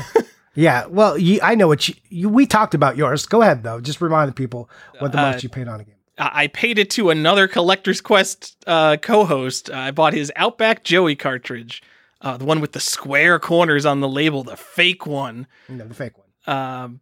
A game I don't believe is part of the Sega Genesis set, and I am very vocal about that, but I also didn't want to be saying that and like feel like I'm trying to convince myself, even though I still very much feel it is not part of the Sega Genesis set. I still think it's a cool collectible. I don't have like the whole Harpy personal trainer, but you know what? Did I say it was like $2,500, which, yeah, a shitload of money, but and that's more than you paid for your sealed Mario 64 and Zelda Ocarina of Time? Yeah, both of those were less, yeah. Okay, now which is more valuable? What's my most valuable game is probably my Mario 64, I think. Yeah. I spent like $900 on that. It's an 8.5 A+, so you tell me what that's worth, 10 grand? Oh, God, probably more than that. In a world where it can sell for, $1.5 million. Well, we gotta wait for the golden auctions to end, Johnny, because there's 2 more sealed Mario 64s. Both like mint, VGA 95. You see, I have to explain this to you. You probably don't even know this. There's a VGA 95 and a WATA 9.8 A++, Johnny, ending at the same time. Okay, so VGA 8.5 translates into a WATA 9.5. So what does a VGA 95 translate into? Would it be like a 9.9 on WATA? Probably. Like if you were going to say that, like in raw numbers for most games, or the way to say it is VGA is more granular at the tippy top level, so it is definitely more prestigious numerically, at least. I haven't looked at the actual games closely, but a VGA 95 is definitely more prestigious than a 9.8 A++. Yeah, except if you want to sell it on Heritage Auction where all the money happens, you're gonna have to break it out of that stupid shell. But see, Johnny, so I actually think I know I don't think there's been like crazy stuff in the video game market. I do think that these are going to sell for more than $1.5 million. I could be wrong. No one has any idea what these are going to go. These could go for $400,000. They're going for less. I still think we're going to the moon for the near future at least. So you're going. Let's do it right now. You're over on 1.5. 2 million for WATA, 1.6 for VGA. What's up? My guess might be stupid, but you know what? Every price in this market is stupid. I'm going to say under 1.5, and I hope to God I'm right. Either way, there's going to be so many eyes on this auction. It's going to be really interesting. If it goes for like well under 1.5 million, are people going to be like, the games market is dead? But no, they're not, because everyone has to keep up the happy face, even if they're like secretly like, uh-oh, did we hit the peak? Thanks, Carl, for killing games. So the funny thing on the VGA 95 is, though, that like you would be buying this because you would want to flip it, right? No one is going to spend $1 million in a video game because like, oh, I decided this year that I really need this game in my personal collection. But it would be so much easier to flip it in a WATA case on like Heritage Auctions. But even though the 95 is, technically the higher grade, what if you send it to WATA and either in shipping it gets a little damaged, or when they like break it out of the case, something happens and it gets like a 9.6 A++ instead of the 9.8 that you would think is a shoe-in. And all of a sudden you've lost what? $1 million on your game? More than that? See, there's so much risk in buying the VGA one. I think it's going to sell for literally hundreds of thousands of dollars, less than the WATA one, even though technically it might be in slightly Look, better we shape. already know what the protocol here is, right? You have to go to WATA, sue them for the damages, explain to them. There's a really interesting article written. This is all a joke, guys. This is me referencing the Seth Abramson or whatever his name is article, the Fever Dream article. Yeah, don't bother. Man, it's been like it feels like it's been weeks without drama, John. I need a new article or a new YouTube video. Someone needs to just stir up some shit. Well, look, there's drama happening. You know, that guy's all over the place, writing more articles, and that guy Carl is all over the place doing more interviews and stuff. But people are interviewing Carl. It's like Carl needs to interview people or like something. Does he? I don't know. Does he need to interview people? I don't know. Let's not have that. Let's not have this debate. All right, you're right. Johnny, what's the most expensive game you've bought? I don't know. It's not Outback Joey. It's close. It might be Magical Chase. I think the most expensive one I paid for. Because I think I paid over $2,000 for that. Because I have a couple games that are like right at $2,000. Yo, Johnny, $2,000 is a lot to pay for a video game. Even though when you look at all this crazy high end market, it doesn't seem like it anymore. It's still a lot to pay for a video game. Oh, it's a super high amount. Let's almost unfathomable. Yeah, no. So is Magical Chase. So, yeah, Magical Chase I paid $2,500 for, and also to other hosts of this show.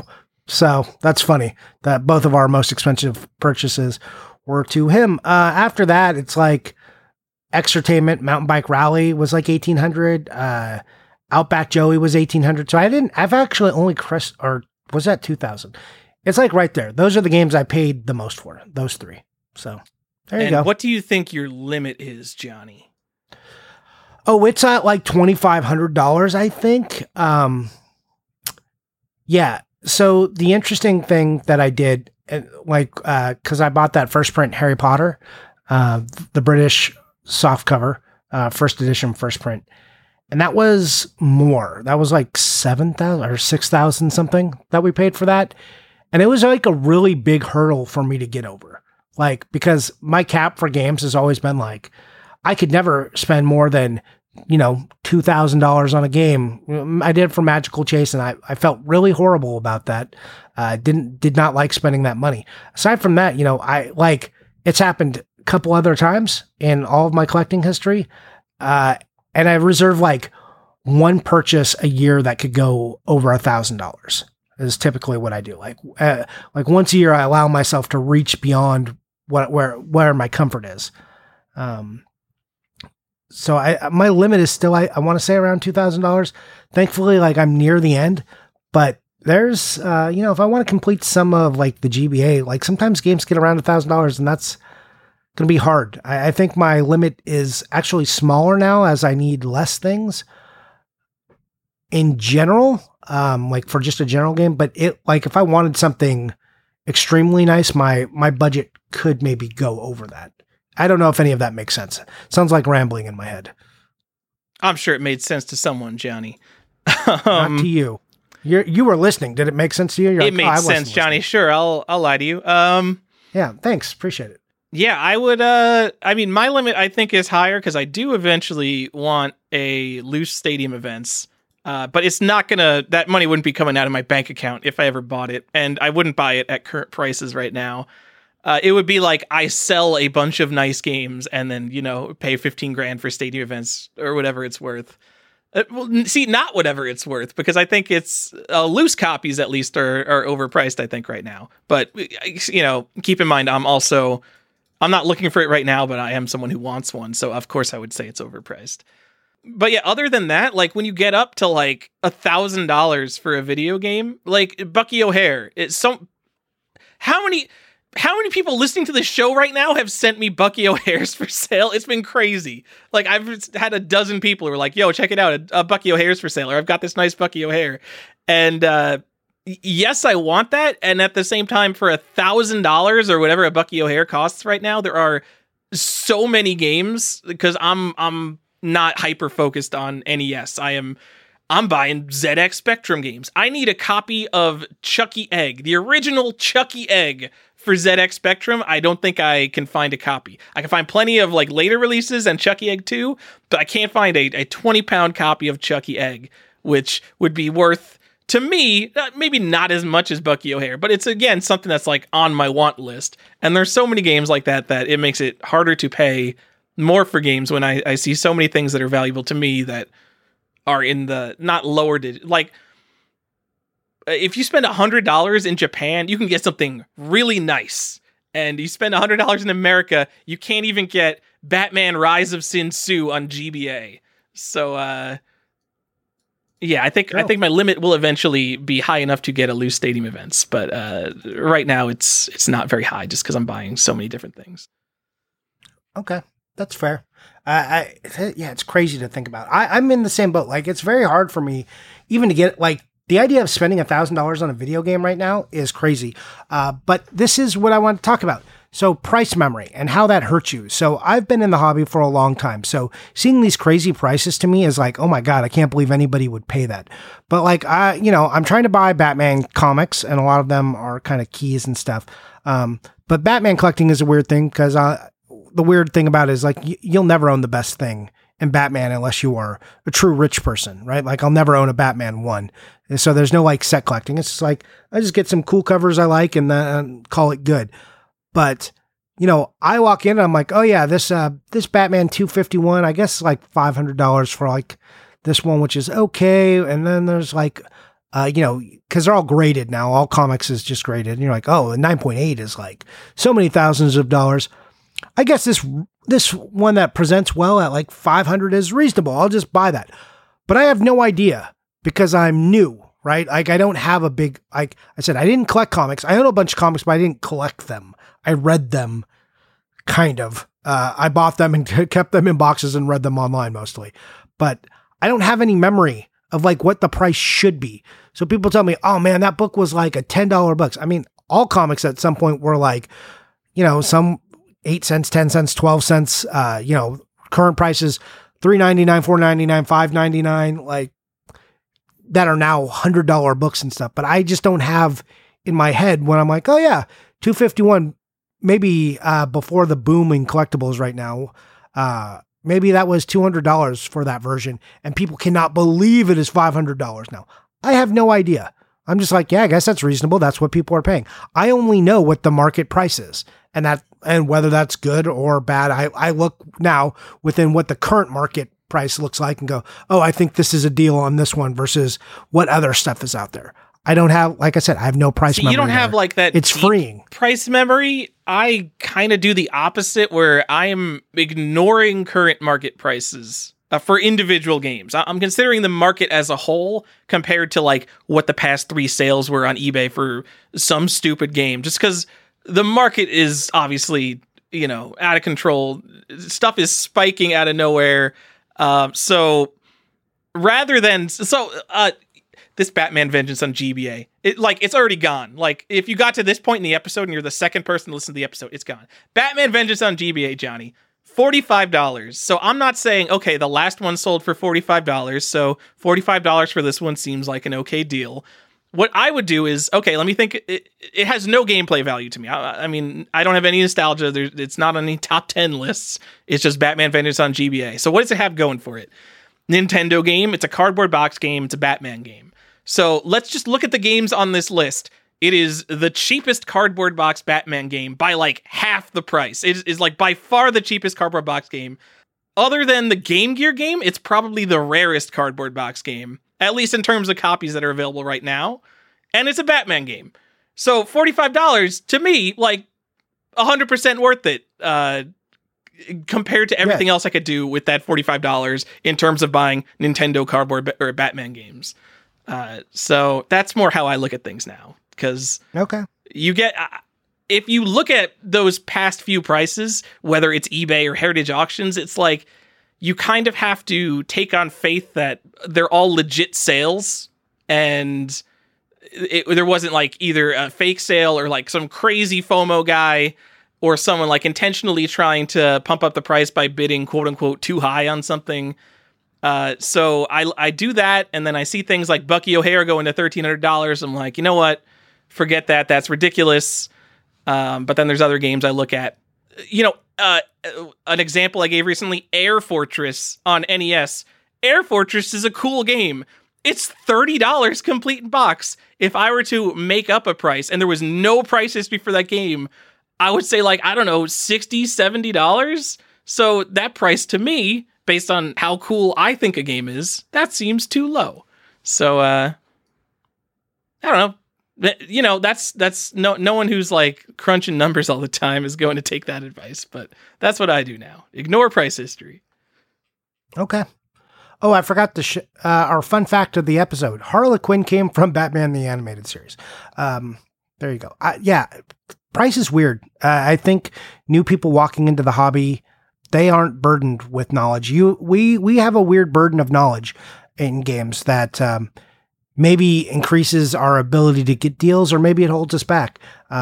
Because I don't know if I can, at least for me, I don't know if I can decouple myself from my price memory when I look at games, or I'm looking for like value. I'm not speccing on games or anything. I'm not buying games to sell. So I don't have to do it. But like if I was, that would be pretty hard for me, I think. It would just be hard. Like, and you're in the same look, because you're not valuing things the way the market values things. For me, it would be hard to like look at this and be like, yeah, that's a sweet deal. I get people who ask me, they're like, hey, Johnny, what do you think of the price of this one? And I'm just like, man, that is expensive. Especially because if I already own the game, and like, I have a lot of games, so I'm not trying to be braggy, but like I own a lot of games. So when someone comes up, and especially if I already own it, I'm like, damn, don't spend that much money on the game. But I have to go, okay, be a reasonable human, Johnny. Go look at what they're actually selling for. Is this person getting a good price or a bad price? And I actually have to go into research mode to answer like what people think is a basic question for me now. And I'm not discouraging. Like, please ask me if you guys have questions, but I can't just like go off the hip anymore. It's too hard. Go off the hip on everything. And the answer is always buy it, Johnny. Buy. Buy. That's what I'm doing with 5 years, everything's going to be 10 times the price. Do it. I'm going to buy everything. I'm only buying graded games now, and only in grades of 5 or less. So send me all your 5.0s or lower. I'm just kidding. I'm not buying graded games. All right. Let's move on to the second part of the show, Tyler. Oh, the second part. This wasn't part of the second part? Yeah, I guess. Yeah. The middle part. Now we have the second half of the show, actually. Yeah, definitely have. So let's go on to the end of the show, where we talk about what we bought and what we played, if anything. Tyler, I think we're twinsies. I think we both bought the same thing. Oh, what did you buy? Because I didn't know what to say. I bought so much stuff I don't know what to say, Johnny. Okay. Well, I'll go first because I know you bought it. Maybe, I hope you didn't say it last show, but Autobahn Police. I can't say it correctly. Yes. Yes. I bought a copy of Autobahn Police. Is it Polizia? It's probably Police. I don't really know. I'm not going to pretend to know. Yeah. I got someone messaged me like, right on, or was that in the Discord? Someone's like, right on, Autobahn Police is definitely an underappreciated Xbox 360 rarity. I got mine from Goodwill. Yeah, I was like, yeah, that seems fine. And I asked you how much you paid for yours, and I was like, all right, this one's in the same range. I'll just go buy it. Sure, whatever. I'm like, they're done. I don't have to worry about it. Was this something you tried to get me to buy? Batman Gotham City Racer. You're like, oh, come on, it's kind of an uncommon PlayStation game. I'm like, it is an uncommon PlayStation game. I have goals. I'm not going to waste $35 on Batman Gotham City Racer. $25 for Autobahn Police on the Xbox 360, though, that goes into absolutely nothing in my collection. I'm there.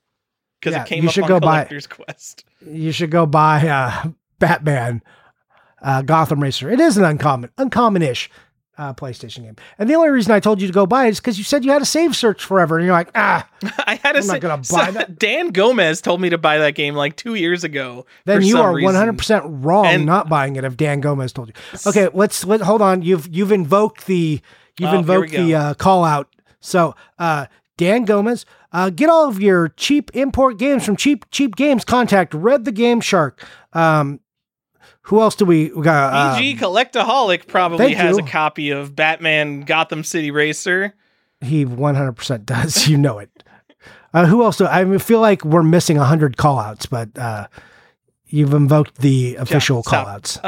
What were we even talking about, Johnny? Oh, I don't know. We were talking about how we both Dan bought Gomez Audubon told Police. you. Okay, but you're great. talking about how Dan Gomez told you to go buy it and you haven't, which I'm telling you must be a mistake. Because if Dan Gomez tells you to buy something, I probably messaged him and I was like, "Hey, I don't know anything about modern games. Tell me some PlayStation games to buy. I've got money burning a hole in my pocket." And that was one of the games he brought up. You're an insane person. PlayStation is not a modern game. It's on an optical disc, Johnny. Okay, that's different than being modern. Is PlayStation There's lots 2 of Sega modern? CDs are on an optical disc. What's the modern era of comic books? When does that start? That starts in the 80s. There you go. It's modern. Well, no, I think modern starts a little bit later. I don't know. They've got like a Bronze Age, but a lot of people just take Bronze and then they got the Copper Age. Yeah. I don't know. Anyways, it's not a modern game. All right. All right. I know. Usually when I say modern, I mean 2000 and above. So fine. Yep. Anyways, what else did I buy? All right. Thanks, CQ. You posted that one guy who we don't need to say his name, completed his DS set, and I was like, oh man, these were the last games he bought. Like, do I have those games? I had all of them except for like 3 of them. So I went and bought them. Monster Frenzy, not a rare game. Imagine Soccer Captain, not a rare game. So this person doesn't collect on like a rarity access. This was probably just the last ones he happened to get. And then Ram Racing, which didn't look as common. Anyways, yeah, there's a bunch of games that I bought for $9, $6, and $8. So there it is. Woo! And you know what else I bought? This is the good one. It's not here yet though, so I hesitate to say it, but it's on its way. Midnight Mutants, I did it. Oh, starring Grandpa? Yeah, starring Grandpa Munster. Not Grandpa Munster, Johnny. Starring Grandpa. Okay. He is Grandpa Munster. But anyways, yeah, I bought that. It's on its way. I also went down a dumbass rabbit hole of things I'll tell you about on the next episode because they are actually not here. Ooh. And who knows if I'll buy another game between then and now. That's what I bought. I didn't play anything because who has time for anything? Tyler, got so much time, Johnny. I've been playing actually a lot of games. But Johnny, I got a first print Pokemon Blue complete in box. Woo! Which did this come up on the show? We must have talked about the Wada sales. It calls it red. And yeah, so the back of the box, there's a bullet point that says collect all 139 different Pokemon in the red version, and it's supposed to say the blue version. There's an excellent thread about Pokemon variants on Video Game Stage Now by Adam W., who has done so much research into like how rare literally probably the best public data on how common variants are in different versions of any game ever. He's got hundreds of sales tracked, and you could see like the first print Pokemon Blue, like 2.5% of copies are this first print, and like 5% of sealed copies are the first print. It's similar to Left Bros in rarity, maybe a little bit rarer than Left Bros. It took me a while just to find one that's like, it's not even like super nice, it's just decent. And Johnny, I don't know if I need to tell you, Pokemon Blue, like an expensive game now, didn't cost me $65. It was a couple $100, Jesus. But and you're sitting here bitching about buying a $35 Gotham Racer PS1 game. What an ass! That's not a fair argument. Did this come up in my YouTube video? Like this is, I think, one of the coolest things you can have is Pokemon Blue. Like maybe not as cool as Japanese versions, Johnny. But, you know, start of Mario, Zelda, Metroid, Pokemon, these are like the big things. So I think it's cool. Apparently the sealed market's just like, who cares about that? Charizard. He's got a cool Pokemon card, so he's worth $30,000 more than this rare first print Blue. And I say rare on the scale of the Pokemon games sold 50 million copies. But anyway, I'm happy to have it, Johnny. I think it's cool. Johnny, what else did you buy? I bought Alone in the Dark, One-Eyed Jack's Revenge on the Sega Saturn for fucking $90. You did it. God damn it. How is this game so expensive now? What does it come with? It comes with a phone card? It comes with a phone card.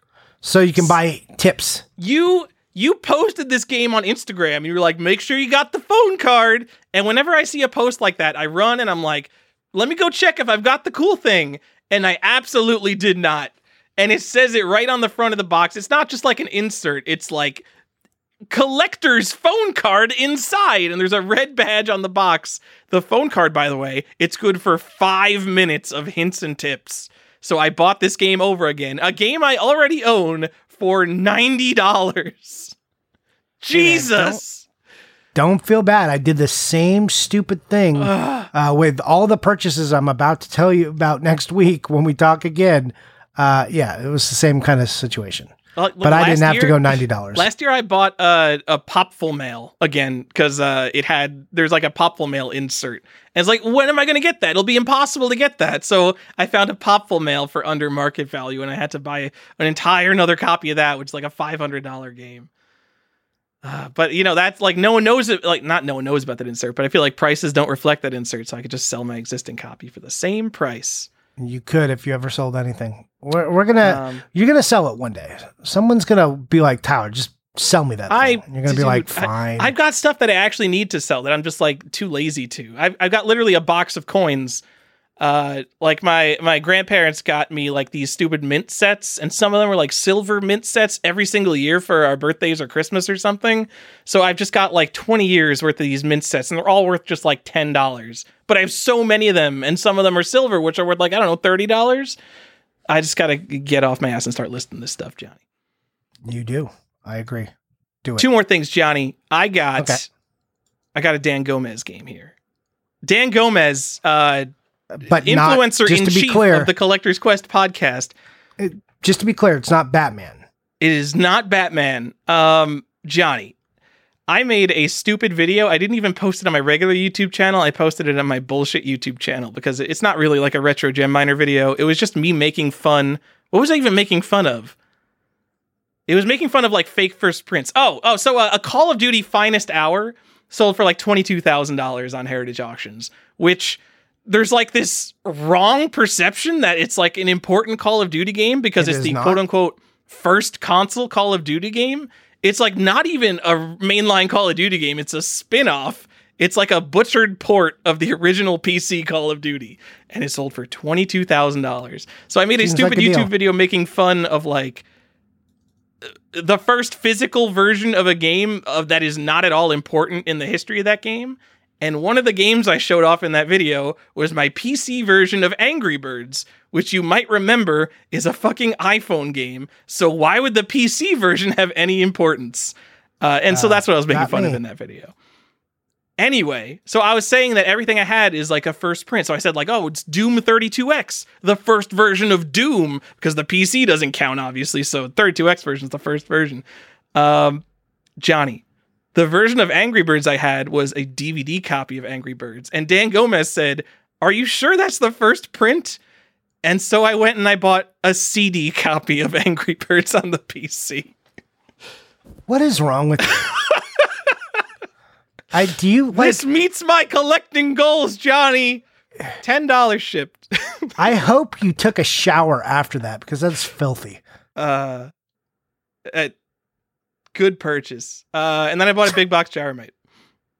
Oh, yeah. Gyromite's awesome. Also, can we talk about, you told me you bought this big box Gyromite, and I was like, let me guess what you paid. $500. And that was correct. Right? Which is crazy I because literally that's been the did not price expect forever. to win it because I'm like, this is probably worth like $1,000 now because it's a quote unquote black box game and all the high end NES stuff is going up. I mean, it just shows like how wrong people are in some of these arenas, because that big box Gyromite is cooler than like almost every other black box game. Comes with a bunch of extra stuff. Definitely less of those around than regular Gyromites. How is this not more expensive? And it hasn't gone up. That's like the other thing. I think I paid $300 or $400 for it a couple of years ago. And according to what's happened to black box games specifically, Gyromite should now be worth, and I'm just doing the math on my hands here, so forgive me if I don't get this right, $10 million. Yeah, I don't know. I mean, is it not cool? Did they ever come sealed? They probably never came sealed, right? It's just a cardboard box, and the high-end NES people now only care about sealed games. But you can get an NS grade on it, right? Dude, I mean, who's going to grade? Did I say that right? I sound like I knew what I was talking about. Big box Gyromite. I know they're out there, but seriously, how many of those could possibly exist, Johnny? I mean, they can tell, from what I've heard, they can tell by the flap creasing whether it's been opened or not. So. Yeah. I guess if for some reason you don't know, Gyromite is a Rob game for the NES. So if you for some reason bought the standalone Rob and didn't get Rob in the deluxe set, which came with Gyromite, you could also buy a separate version of Gyromite that came with the game pack, the 2 tops, and the little contraption that spins the tops to press buttons on the controller. And it came in a big box, and it's pretty rare. And I think it's always been like one of those things that cool Nintendo collectors had on like their top shelf, right next to their stack ups. Dude, Rob was the shit. Yeah, stack up's the shit too. Anyway, I'm happy. That's like the trilogy, right? Right. You have stack up, the big box Rob, or the individually boxed Rob, and then you had the big Gyromite. And I would just look at old school Nintendo collectors and be like, damn, that's awesome. Dude, that's an awesome set of games they have. And now, like, relative to the rest of the market has not moved, which is fantastic, I think. Like, dude, if like the traditional collectible stuff doesn't move and people want to buy like sealed BioShocks and Xbox 360, I could not be happier, Johnny. Or not that this is a cheap game still, but yeah, I'm in. I mean, cheap compared to, it's always been expensive, and it's still, now it looks relatively inexpensive compared to what we've been talking about. Yeah, anyway. Like, I don't want to get into that false equivalence of like, oh, I got such a good deal on it, because like it still was expensive for a video game, but you 100%. Look at all these sales and it's just like, oh, I'm doing good, right? Yeah, I did it. Anyway, I got Angry Birds. That copy of Angry Birds, Johnny, was the only one on eBay. And that's it. Sealed, Look, we're over our hour and a half. We said we'd let me tell you about this CD copy of Angry Birds. Everyone go. No. All right. Johnny, I actually was playing. I got to talk about Ultimate Exodus. And you've played it too. You can chime in, Johnny. I played it like 30 years ago. I haven't in maybe 10 years 180'd on a game as hard as I have Ultimate Exodus, because I think you've only heard me complain about it, and I'm 180. I'm in it now, Johnny. I love it. I don't love it. It's all right though. I'm having fun. So Ultimate Exodus, it's terrible. All the Ultimates are terrible on this. It's the whole like way the game is designed, like the entire way the game works, I think is really cool. And I just wasn't deep enough into it to understand what the fuck I'm supposed to be doing. So let me set the stage here for people who don't know anything about Ultima fucking Exodus. Ultima Exodus, it came out in 1983 for Apple II. I'm playing the NES port, but whatever, they're pretty similar. What did I say? 1982, 1983. So Dragon Quest came out in 1986. And this was obviously an influence on Dragon Quest. But you play Dragon Quest, you're like, all right, it's a JRPG. This is before that. It's like the primordial ooze of RPGs. So everything is archaic as fuck and takes too many steps to do. My favorite aspect is there's permadeath, kind of permadeath. So you make your party of 4 people. You go around the world, getting into random battles, grinding them up. And then if you hit a random battle that has monsters that are too hard for you to beat, your guys can die, and early on in the game, there's no way to resurrect them. You literally have to just make new characters. Fucking awesome. I love that. No, terrible. The first time my party died, it was because I was exploring the world map, and I was in a forest, and I accidentally stepped on a lava tile, which just immediately killed my whole party. And it's like, oh, the last 2 hours of my life were for nothing, because everyone is dead. And it puts you in these situations where you'll be exploring a dungeon and you get into a random battle and it's hopeless. You can't win. And your best option is to reset the console, because as soon as anyone dies, it saves. So then they're just dead. But if you reset the console, you get to go back to your save point and they'll be alive. Which I think is a hilarious thing for a game, a hilarious choice for a game to make you make. That is awful. That sounds like the worst thing ever. Johnny. Yeah. But it's not fun. No, I like, as a kid, I remember trading for these games and then being so upset when I got them because, like, I'm like, oh man, I love Final Fantasy. These should be fun, right? The lack of fun in those games is huge. So, the way the game is set up, though, Johnny, it is a relatively small world map with a bunch of towns and dungeons dotted about it. And I'm pretty sure that, like, half the dungeons, like, are not even necessary. And you go around to all the towns, and they all give you, like, these Castlevania 2, like, cryptic clues, or someone will say, like, I don't know what the silver pick is. And then you talk to them again, and they're like, the silver pick is in the dungeon of the snake.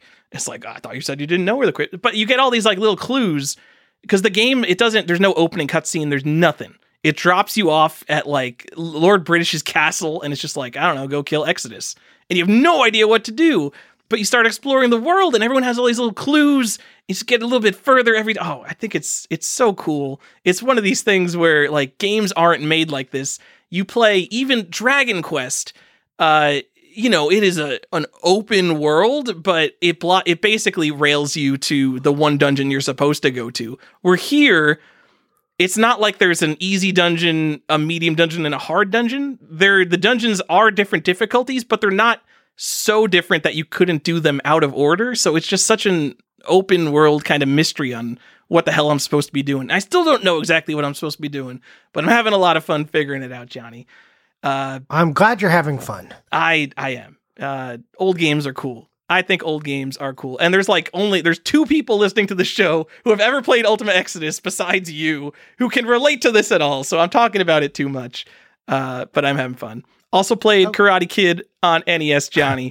That game is not nearly as hard as the Angry Video Game Nerd made it out to be, but it does suck. All right. Well, that's at least consistent. Yeah. So the first time my party wiped in Exodus, I'm like, fuck Ultimate Exodus, and I went and played Karate Kid. But I'm an adult now, and I don't give up on games because I think they're hard. So I went back to Exodus, and I'm happy I did. Okay, well, we can agree to disagree.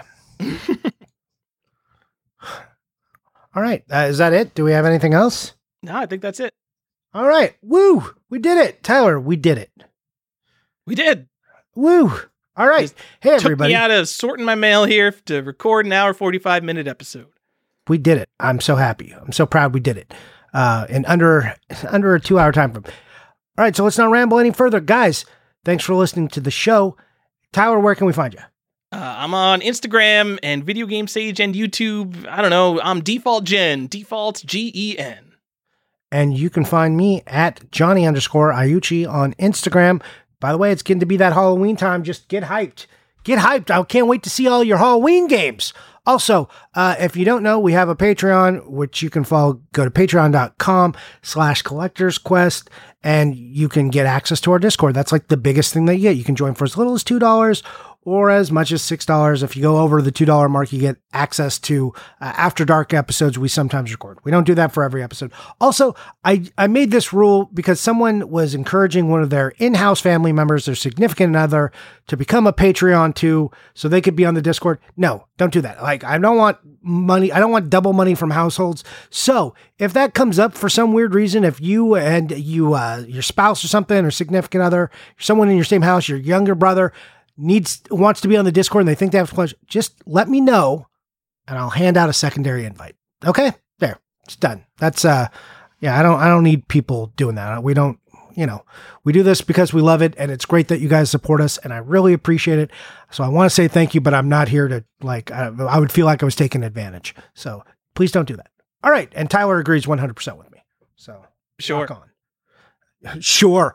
Yeah. Thanks, Tyler. Thanks for your enthusiasm. Everyone bring in your wives. If they we want to talk to your wives or husbands. That sounds creepy the way you're saying it. Like, what are you running a side gig now? I'm telling Ada. Anyways, thanks for listening to the show. That's it. Bye. That is our show. No errata for this episode. I said that the copper age of comics I thought was the 90s. Apparently it's like 1984 up into the early 90s. But I just cut it from the show because no one wants to get mad hearing some video game guy make an incorrect statement about comics.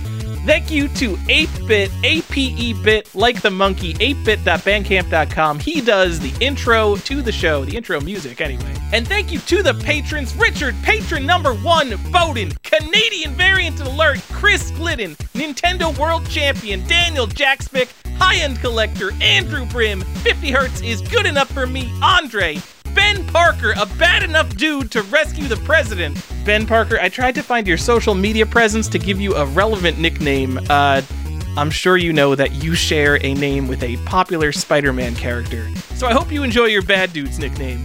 Video games were meant to be slabbed. Brandon Ackley, Brian Gupta, and Pocky and Rocky with Becky, Mint Condition, Brian J. Mora, The Strictly Limited Super Rare Bruno, Fat Cat Collector Chris Jackson, Chris SNK, Too Many NES Accessories Morozek, Johnny's GBA Hookup, Coffee with Mr. Saturn, Playing with Power Connor Strange, The Last Game You Need for the Set Corey O'Brien, Unpunched Hang Tab Dustin Beagle, He Has Returned to Judge This City, Eric Addison, Man of Nintendo in the World of Nintendo, Funky Brewster, The Actual Shinobi, Jasonic the Kid, Jeff the Game Boy Ferris, Red Pyramid Thing, Jonathan Shados, Lance Lord Hardstyle Z, and Lady Hardstyle, The Degenerate, Matt Fall, Mr. CIB, get your loose Genesis carts out of here! Funkoland employee, platform agnostic, Red the Game Shark. The Famicom Box retro game enthusiast, Sean, the Gamer Collective. The New Craft, who can beat Mega Man without the pause trick. Previously unknown variant, Tim Walker. From the internet, Todd Fisher. Can't put limits on collecting, VG Collectaholic. The Millennium, Will Joe. Keeper of the Zelda variant, 0x Defcode. Getting the full PS2 set because Stefan won't. All caps. What a 9.8 A++ Benji. The actually rare Bird Dog Gaming. Brandon Rogers, whose favorite episode is the wrestling episode. Still finding deals in 2021. Colton Murphy. Derek Lauer, who made me edit this show at the last minute under the wire. This is coming out before midnight, guys. Don Libby, the hero of time, actually understands the Zelda timeline. Jeff Pierce. He is Error. Jeff Russell. Jeremy Jarvis, here for the Pog Talk. Jim Jacobs, world record holder of Best Collection. Joe actually plays his games, Champ Pity. Video game art collector because video games are art, Justin Chachio. Lateral Movement, who's got a Donkey Kong kill screen coming up. Michael, posted in the Discord right now, Chiaramonti. Nick, the video game database Morgan. Homebrew Mastermind, Divertov. The other guy who collects Korean releases, Peaceful Games. Dungeon Master, Reed Stubenik. The Promoter, Retro RPG Podcast, High Definition, 16-Bit Graphics, Stevie Lou, Tom, Obscure Variant Chaser Chase, Zaventorian, he knows all 97 Nintendo games, Andrew, actually collecting N-Gage O, B-Nugs, Chesno, all your base are belong to him, Colby, he is Sinistar, Corhagen does what Nintendo don't, Daniel McArdle, who thought this was the Retronauts Patreon, The Modern Database, new nickname, Danny Gomez, The Philatelist, Dork Overlord, My Childhood PlayStation Idol, Game-Rave.com, go check out his skydiving extreme video on YouTube, Joseph Rogers got 50,000 on Double Dragon, collector of everything, including Atari, Kalen McAteer, Sam, Sega Mark III, Marks, and Sean the Video Game Illuminati LaCroix. Thank you guys so much. I'm gonna go watch a live stream of these golden auctions ending and see how much the world is truly over.